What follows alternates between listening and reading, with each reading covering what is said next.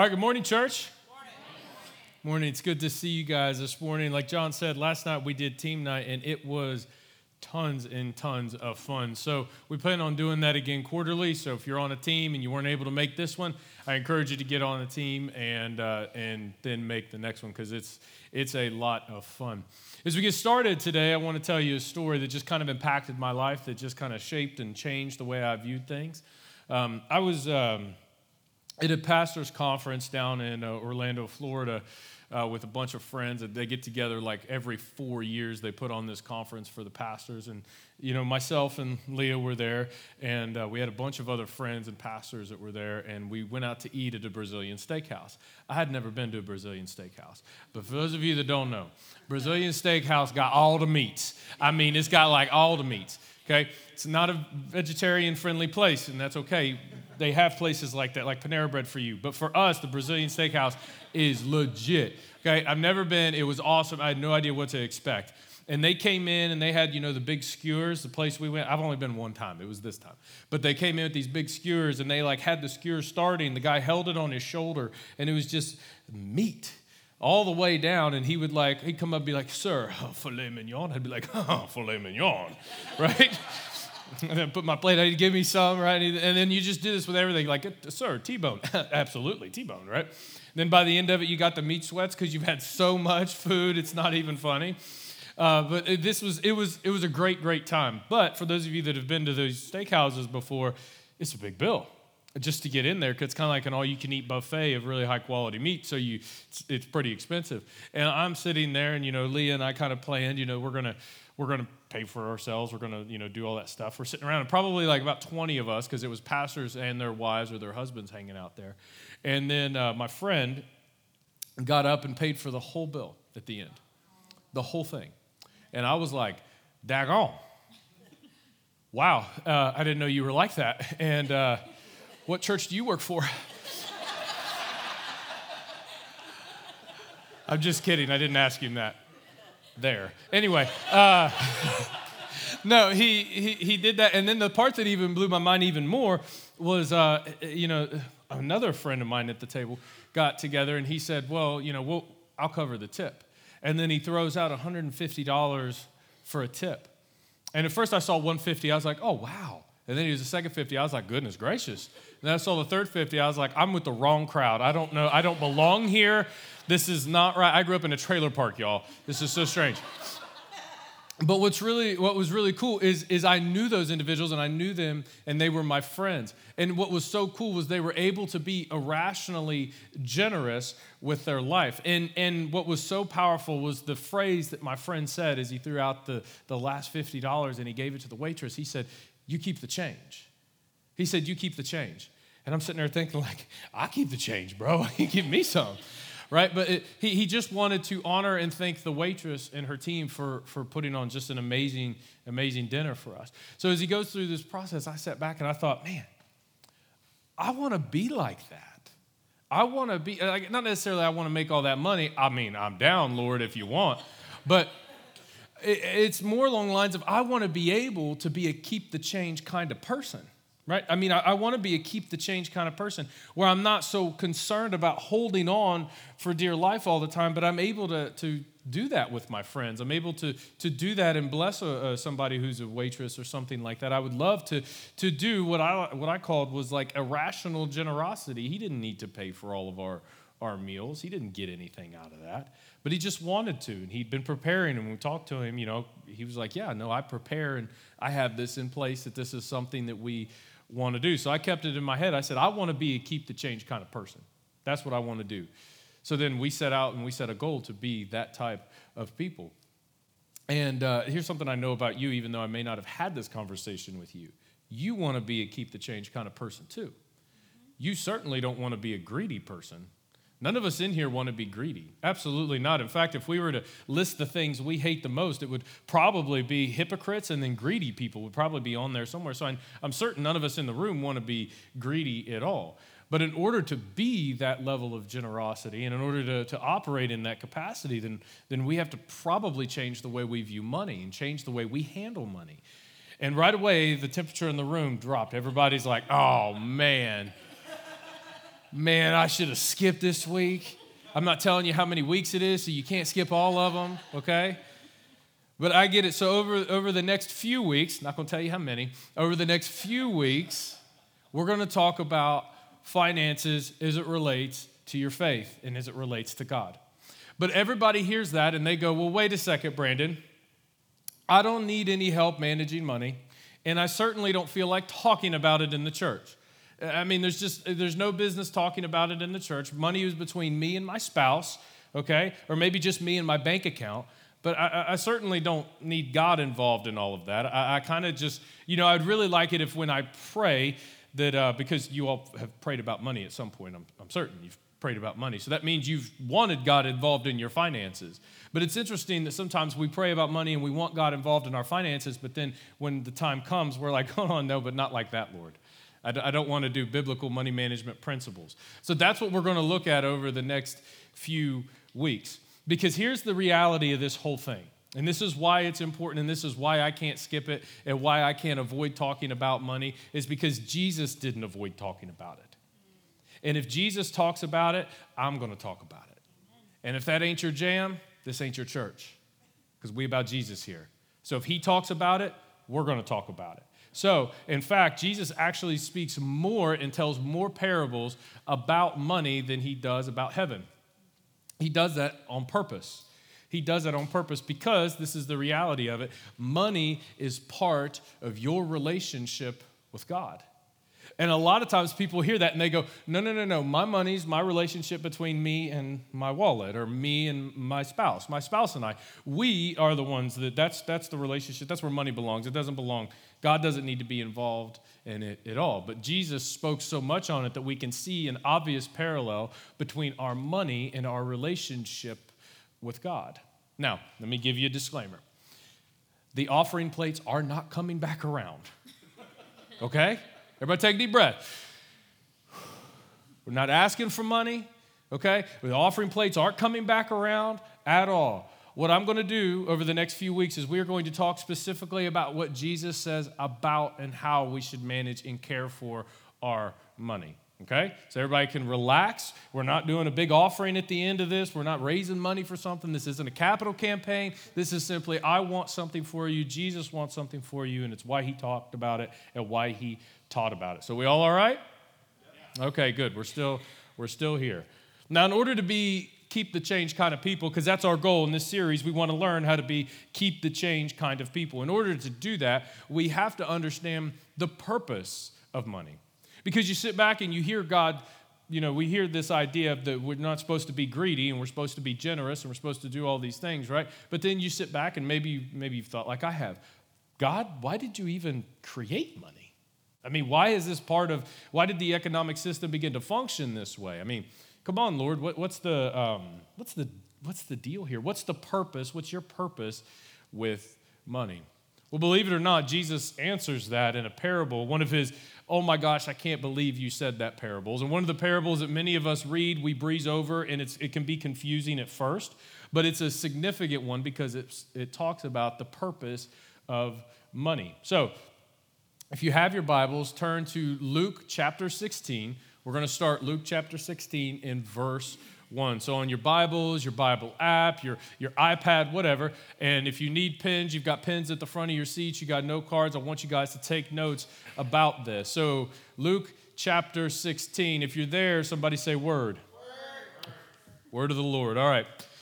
So Jesus told his disciples, when he says his disciples, he's teaching in a big group, okay? This is not just the 12. In this sense, he's teaching to a large group. So these are just people that are following Jesus, okay? So these are people who've decided that Jesus is their guy, he's their rabbi, they're following him. He talks to this group of disciples, and he begins to tell a parable, which is a made-up story. And what you got to understand about these parables is Jesus leans into the extremes.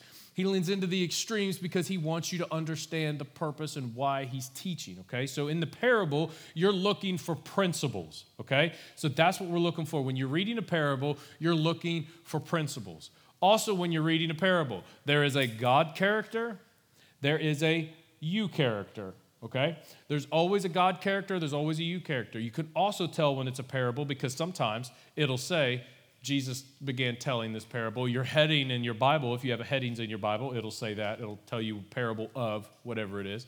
But then because Jesus doesn't give any names for people in the parable. Every parable, he just said, there was a man, there was a woman, there was this time, there was a farmer, there was this. He just kind of broad strokes it. It's like if you sat down and you go, it's kind of like when when you're driving like this, like he's sitting down like that. He's using it as an example.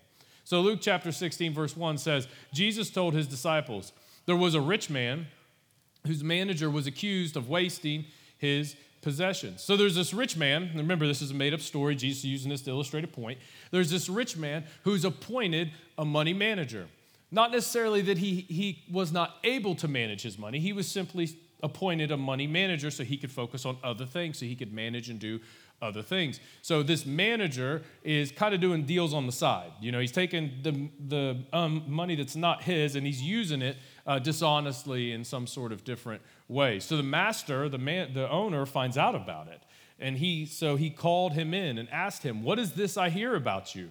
Give an account of your management, because you cannot be manager any longer, because you've been dishonest with what I've given you. You haven't been faithful with what I've given you. So since you haven't done what I've asked you to do, and you're kind of doing deals on the side, I've heard about it. We've heard about it in town. Jerry talked to me, man. I can't believe you made that kind of deal. No way, dude. So the rich man pulls him in and says, okay, you need to wrap up the books. We're done. You're done doing it. We're done doing the money management thing. You're done. Bring me the notebook. Close the accounts. Let's get ready to go, because I'm not dealing with it anymore. It's like if you had a business manager or a financial manager in your business, or you were paying somebody to manage your personal finances, and then you found out they were taking $10, $15 off the top and investing it in their own thing they were doing. It's something like that. So the money manager, the owner's like, no, we're done.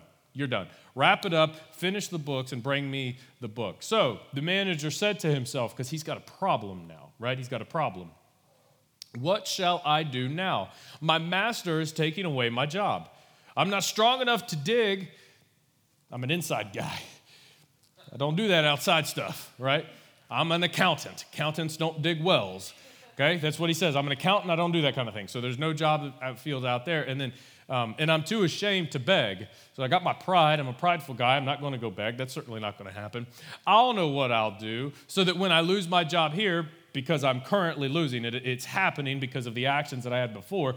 When I lose my job here, he says, people will welcome me into their houses. So he takes advantage and he says, I'm going to leverage my current situation and my current resources and the current relationships I have for my future, because I know bad things is happening because of the decisions that I made.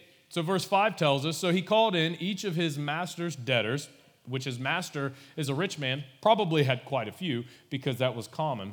So he calls in each one of his master's debtors, and we just hear about two. And then he asks the first one, he says, how much do you owe my master? The guy says, well, I owe him 900 gallons of olive oil, which was a lot of money back in those days. It's a lot of olive oil anyway.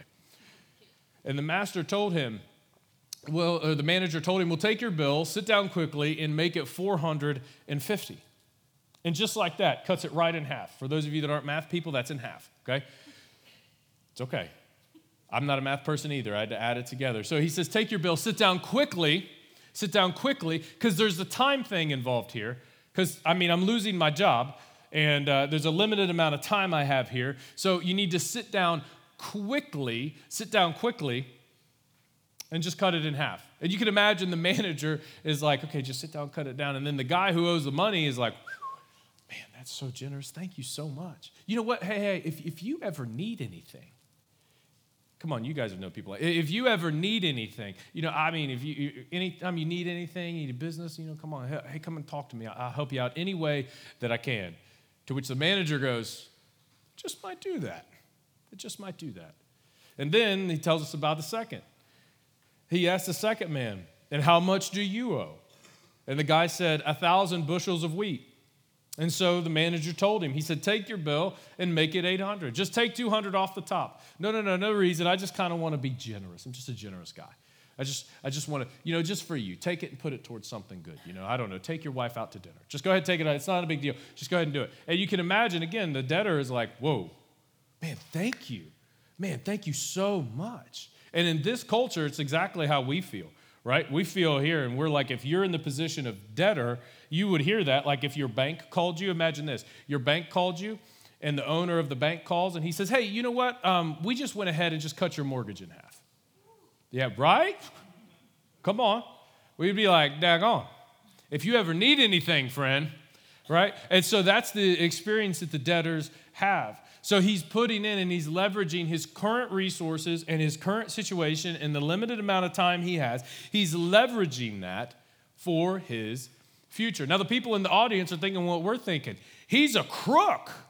I mean, he's using money that's not even his to leverage for his own benefit. And what got him in this whole problem was he was dishonest to begin with. So he's using dishonesty to then cover up his dishonesty. And everybody in the audience, just like everybody in this room now, is sitting back going, man, when the master finds out, he's in trouble. I mean, he may be arrested. He might be killed. I don't know. But everybody in the audience in Jesus' time, he's stringing them along. And Jesus is like, come on, pay attention, pay attention.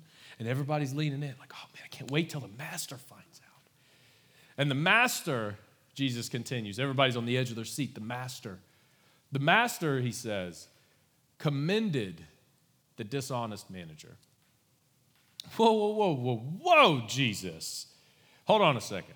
Maybe you got confused, Jesus, but these parable things, they're supposed to like illustrate, a God character and then a me character. And in these parables, Jesus, you're supposed to explain something, and maybe I walk away more confused and that happens, but you're not supposed to have the bad guy win.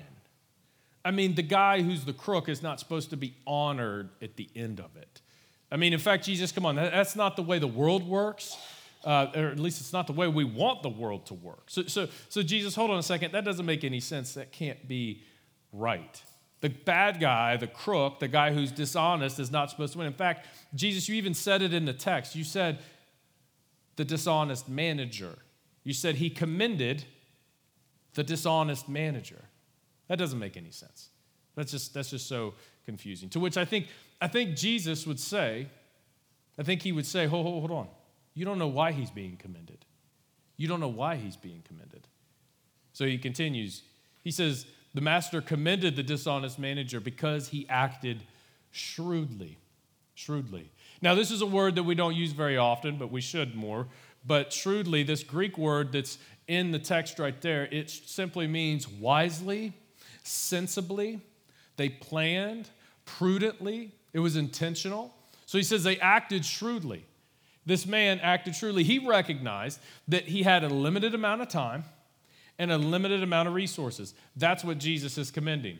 That's what the master is commending. That's the point Jesus is pulling out of the parable. Not that the man was dishonest. We read this parable and we just go, that's confusing. And then we walk away. But what Jesus was acknowledging was the fact that this man made very wise decisions with his limited amount of time and his limited amount of resources. Very wise decisions with both. So the master commended the dishonest manager because he had acted shrewdly. So Jesus pulls out of the parable. He just explained the parable. He ends with he commanded. Now Jesus is back out. He's teaching the crowd again. He told the story. Now we've shifted to the explanation. Everybody with me? All right, so Jesus continues. He says, for the people of this world are more shrewd in dealing with their own kind than they are people of the light. Let me explain this. For the people of this world, which is people who are non-believers, okay, or people that were not Israelites at the time or non-Jews at the time, didn't have God in their life. So for us, that translates to people who don't believe that there's an afterlife, people who don't believe in Jesus, people who aren't following Jesus. So for the people of this world are more shrewd, more wise, more prudent, they plan more, they care more, they pay more attention to, in dealing with their own kind than with people of the light, meaning the believers. His sense is this, that people who do not believe in eternity or people who do not factor eternity into their life make better decisions with their money and their life than people who say they factor eternity into their life. He says, wait a second, the people who say that all there is to this life is this life, they act more shrewdly with their resources and with their time than I've seen people who don't believe that. To which every one of us should sit back and go, well, that doesn't seem to make a whole lot of sense. Because Shouldn't we kind of leverage everything here for the benefit of our Heavenly Father?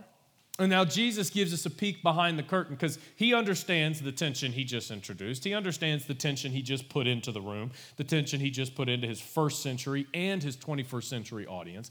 He understands that. So he's going to expand on it just a little bit.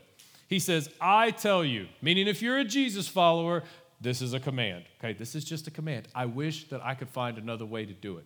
But in the Greek, it's a definitive way to start a sentence. He means very seriously, I tell you.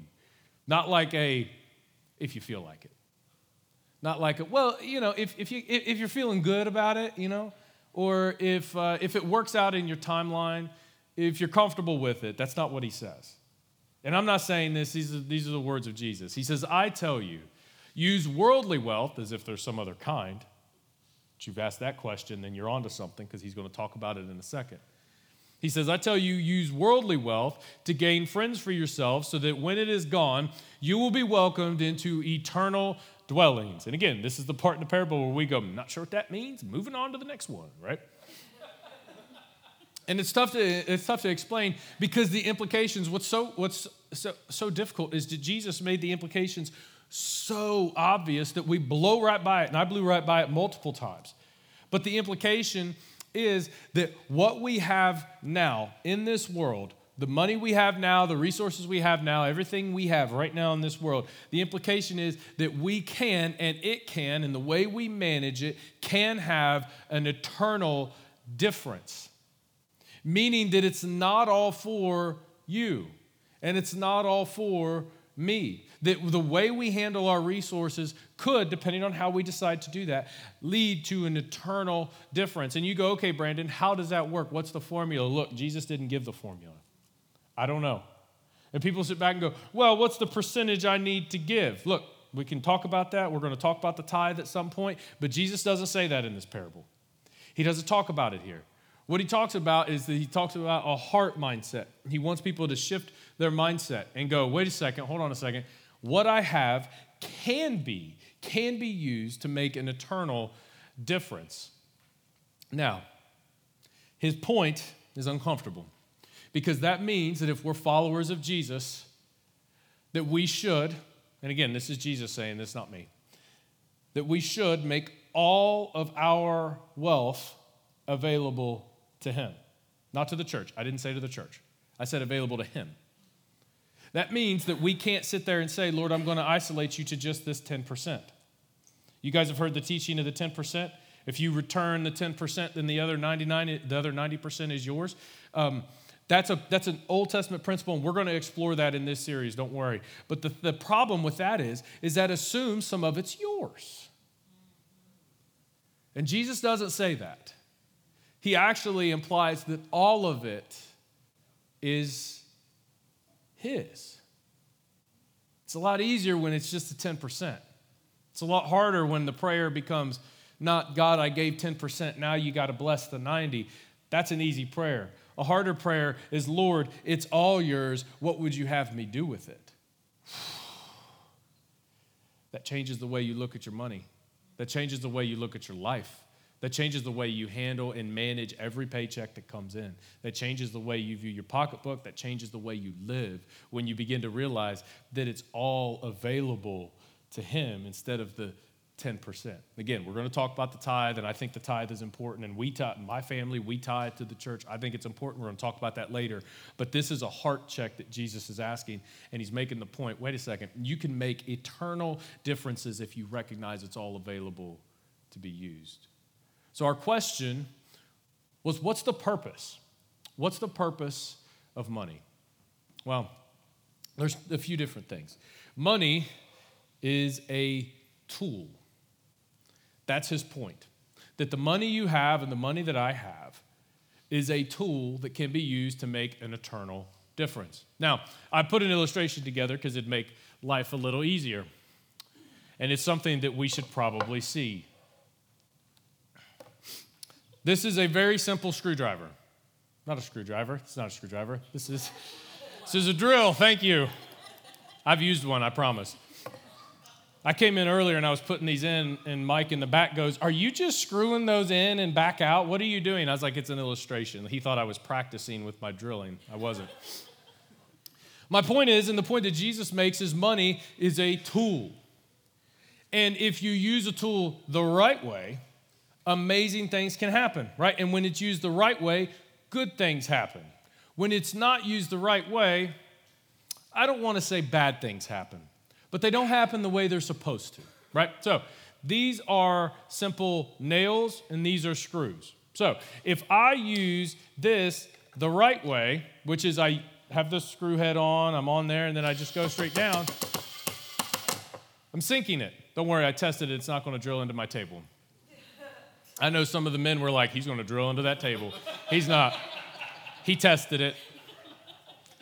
That's what Mike was making fun of me for. Now, a nail, has anybody ever tried to drill a nail with a screw gun? Anybody? It don't work. I'll show you. Watch. Here we go. Flat on it. It doesn't. It's not going to work. It's not going to work. Now, I can use this tool in a different way.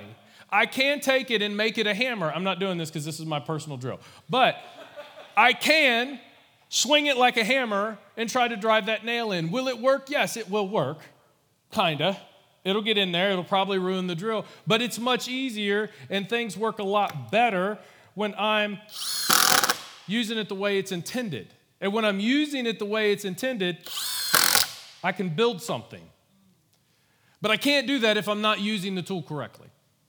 If I'm not using the tool correctly, I can't achieve much. I can get there. It's possible. Like I said, I can take it and I can hammer those suckers down in, right? I can do that. But it's not its intended purpose.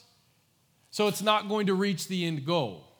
And again, the intended purpose of money is to make an eternal difference. And it can make an eternal difference if we leverage it and we understand and we manage it the right way. And the first step to that is recognizing that your money and my money is a tool to be used in the appropriate way. We don't want to use it the wrong way. So I'm going to throw this question out. It's going to make you uncomfortable. You can write it down and you can ask yourself this later this week. And you should actually, I would encourage, if you're married, that you have this conversation on the way home from church. That you have this conversation at some point this week. You just ask this question and you two ask yourselves this question honestly, if you're followers of Jesus. How can I leverage more of what I have to make an eternal difference? How can we leverage more of what we have, more of what I have, to make an eternal difference? And the question is so uncomfortable and we don't like it and we want to press away from it. But the truth is, if we're Jesus followers, that's going to make something special happen inside of us. And we're going to talk about that more next week. But I encourage you, ask that question. How can I leverage more of what I have to make an eternal difference? Leah and I did this a couple of years ago, quite a few years ago, actually. What we did is we decided right out the rip, we were going to have 10% of all of our income goes directly to the church because we love the local church. We believe in supporting the local church. We believe in the mission of the local church. But then we decided we were going to have 1% that went to a generosity fund. That generosity fund was just whatever we were going to pour into above and beyond the 10%. So we would take it and we put extra, sometimes we put extra money to this building project. Other times we put extra money towards some friends that were going through some hard times. Other times we would just use it as like a gift fund to where we saw something that we knew would really bless or honor somebody. We would have the money set aside to pick it up for them. Or if we knew somebody was searching for something and we saw it at the store, we had the money to do it with. And that was our generosity fund. Sometimes we used it to sponsor kids to send them to NTS camp. We've used it to help out with supplies before. It's just something that we decided we were going to do, and we decided ahead of time. And I can tell you honestly, because we made the decision, it's not ours. We're managers of it. It's not ours. It's all God's. So we were going to instead of having stuff, because everybody likes stuff. Look, I like stuff, okay? I like the newest iPhone. I like having a house. I like having a cool car. I like having all those things. I like stuff. But what I found is when I trade stuff for stories, I like the stories a lot better. I like the stories a whole lot better. When I began to realize that God could use my finances and my money to make an eternal difference in people's lives, all of a sudden that was a game changer. I was like, hold on a second. You mean I've been holding this back this whole time? Lord, what would you have me do? And every time he's provided for our needs, we're going to talk about that in this series too, that he provides for your needs. But when we begin to view it as, hey, this is actually, Lord, this is yours. And I'm just holding it for a period of time. And Jesus continues because he wants to make a point. And this is where he talks about ownership, and it makes us all uncomfortable. He says, whoever can be trusted with very little can also be trusted with much. And whoever is dishonest with very little will also be dishonest with much. And you're like, look, I ain't got much, okay? They have a lot. I don't have a lot. I can't be dishonest with the very little that I have. And his point, again, is not necessarily that it's yours. His point is that it's his. He says, so if you have not been trustworthy in handling worldly wealth, the money we have here, the finances, resources we have here, who will trust you with true riches? We go, what does that mean? His point is this, is that money is a test. And you're like, oh man, I really don't like this sermon. Can you finish it, please? Can you just finish this? Because I'm done with this, Brandon. That our money is a test. Are we going to use it? And this is such an uncomfortable question, but I have to ask it. Are we going to use our money and our resources to build our kingdom? This is for the Jesus followers in the room. If you're not a Jesus follower, you get off the hook. I can't tell you what to do. Jesus can't tell you what to do. If you follow Jesus, it's a question you need to wrestle to the ground.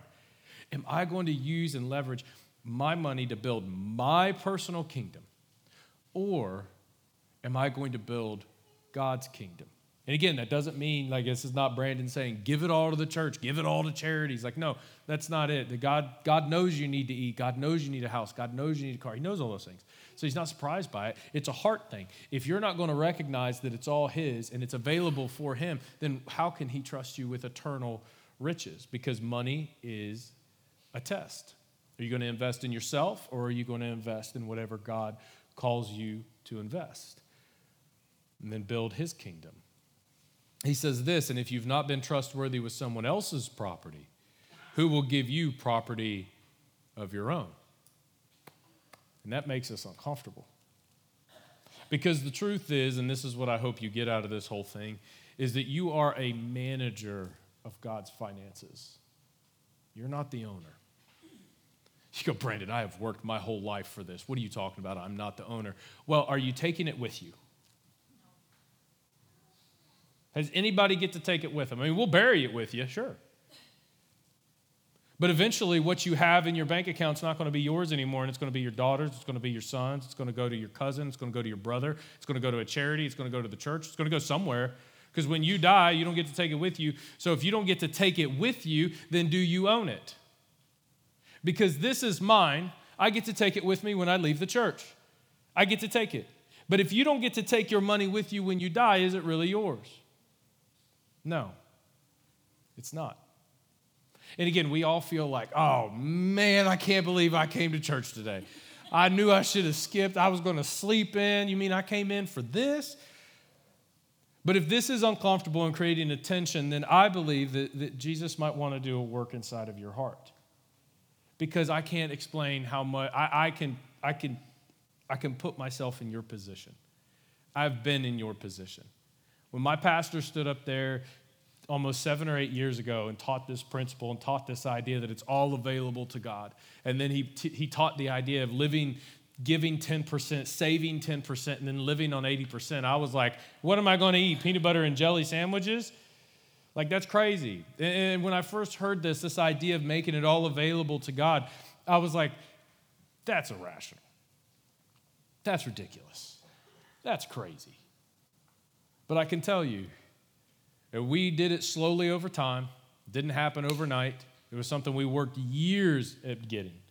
But when we finally got to the place where we were living our life that way, and we recognized, God, this is all yours, and at any point you could tell me to do something with it, and the answer will be yes, teach me how, not no, it's mine.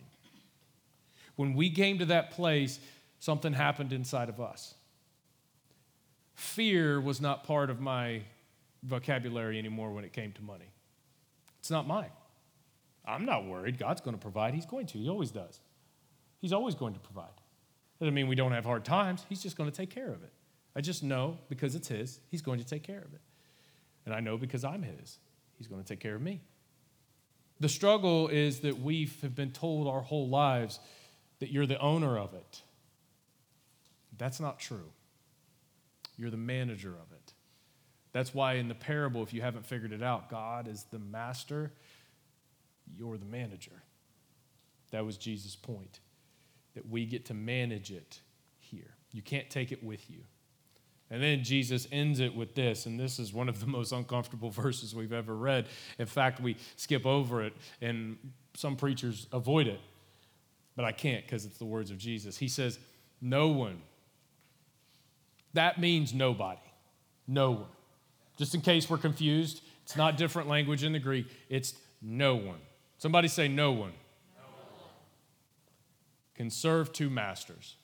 Either you will hate one and love the other, or you will be devoted to one and you will despise the other. And here's the uncomfortable line that we wish we could just blot out of the Bible, that we wish we could redact, we wish we could kind of block it out and remove it. He says, you cannot serve both God and money. Meaning you cannot build my kingdom and also build your own. If you build mine, I'll take care of yours. But if you just focus on building yours, then I'm not your master. Something else is your master. And God knew the chief competitor for your heart would be your pocketbook. That's why Jesus taught on money so much, and I don't know why the church doesn't teach on it more. It makes us all uncomfortable. I'll tell you why. I don't like teaching on it. I wish I could avoid it. I wish I could just sit up here and tell you Jesus loves you every Sunday. Just make it easy. I'll teach John 3:16 every week. But I can't do that. Because that's not being a good pastor. That's not stewarding God's word. He says nobody can serve two masters. You cannot serve both God and money. So the question is, okay, Brandon, I'm down. I'm so for that. Like, I'm there. I recognize it's not all mine, but I don't even know the first step to move in that direction. What's the first step if I'm going to move in that direction? How do I do that? What does that look like? The first step is an action point I want you to do this week. So if that's you and you're sitting there and you're like, okay, God, it's all available to you. I'm the manager. Lord, you're the owner. If that's you and you've decided and you said, yes, this is me, that's what I want to do, and you're ready to do that, the first thing you need to do this week is you need to track it. Find out where your money is going. Find out where your money is going. Because as managers, you can't manage money well if you don't know where it's going, right? I mean, if you pulled in your financial advisor and you said, so where's my money going this week? And they said, you know what, I don't know. Let me pull that spreadsheet up and see if I can figure it out. I'm not really sure. Let me run a couple numbers real quick and see if this happens. You would be furious. I'm not saying God's furious, but let's think about it from his perspective. If we sit back and we begin to decide we're going to be good managers, and that means we have to track it. We have to know where it goes. So if that's you this week and you say, yes, I'm going to do that, I encourage you to track it. Leah and I track it. We track it all the time, okay? Because you value those things. So those of us that sit back and go, man, I'm not comfortable with this. There's plenty of spreadsheets and resources and all sorts of things out there for you to use. All sorts of things out there for you to use. Because I want you to track it, find out where it's going. And if you say, yeah, no, I track it, but I just haven't reviewed it in a year, review it. Review it this week. Find out, where is this money going actually? Where is it going? What's it going to? Because in the Sermon on the Mount, Jesus makes a point that's kind of our theme verse for this whole series. Jesus says in the Sermon on the Mount, which is his biggest gathering that he's talking and teaching to people, he says this, for where your treasure is, there your heart is also. So this week, the only action point I want you to do, if you're ready and you're like, I want to be a keep the change kind of person, I want to recognize God is the owner, I'm the manager, I want you to track it. Because as soon as you get to the end, you get to Friday, you will see where your heart is. Because again, God knew the chief competitor for your heart. The chief competitor for your heart would be your pocketbook. So, if we're going to be keep the change kind of people, and I think we all want to, we have to know where it's going. We have to recognize that money is a tool to be used in the right way to build his kingdom the way he wants it to be. But the only way that happens is if we open our hands and say, Lord, it's all yours. And whatever you want to do, the answer is yes, teach me how, not no, it's mine. So, track it. And we'll pick up right there next week in part 2 of Keep the Change.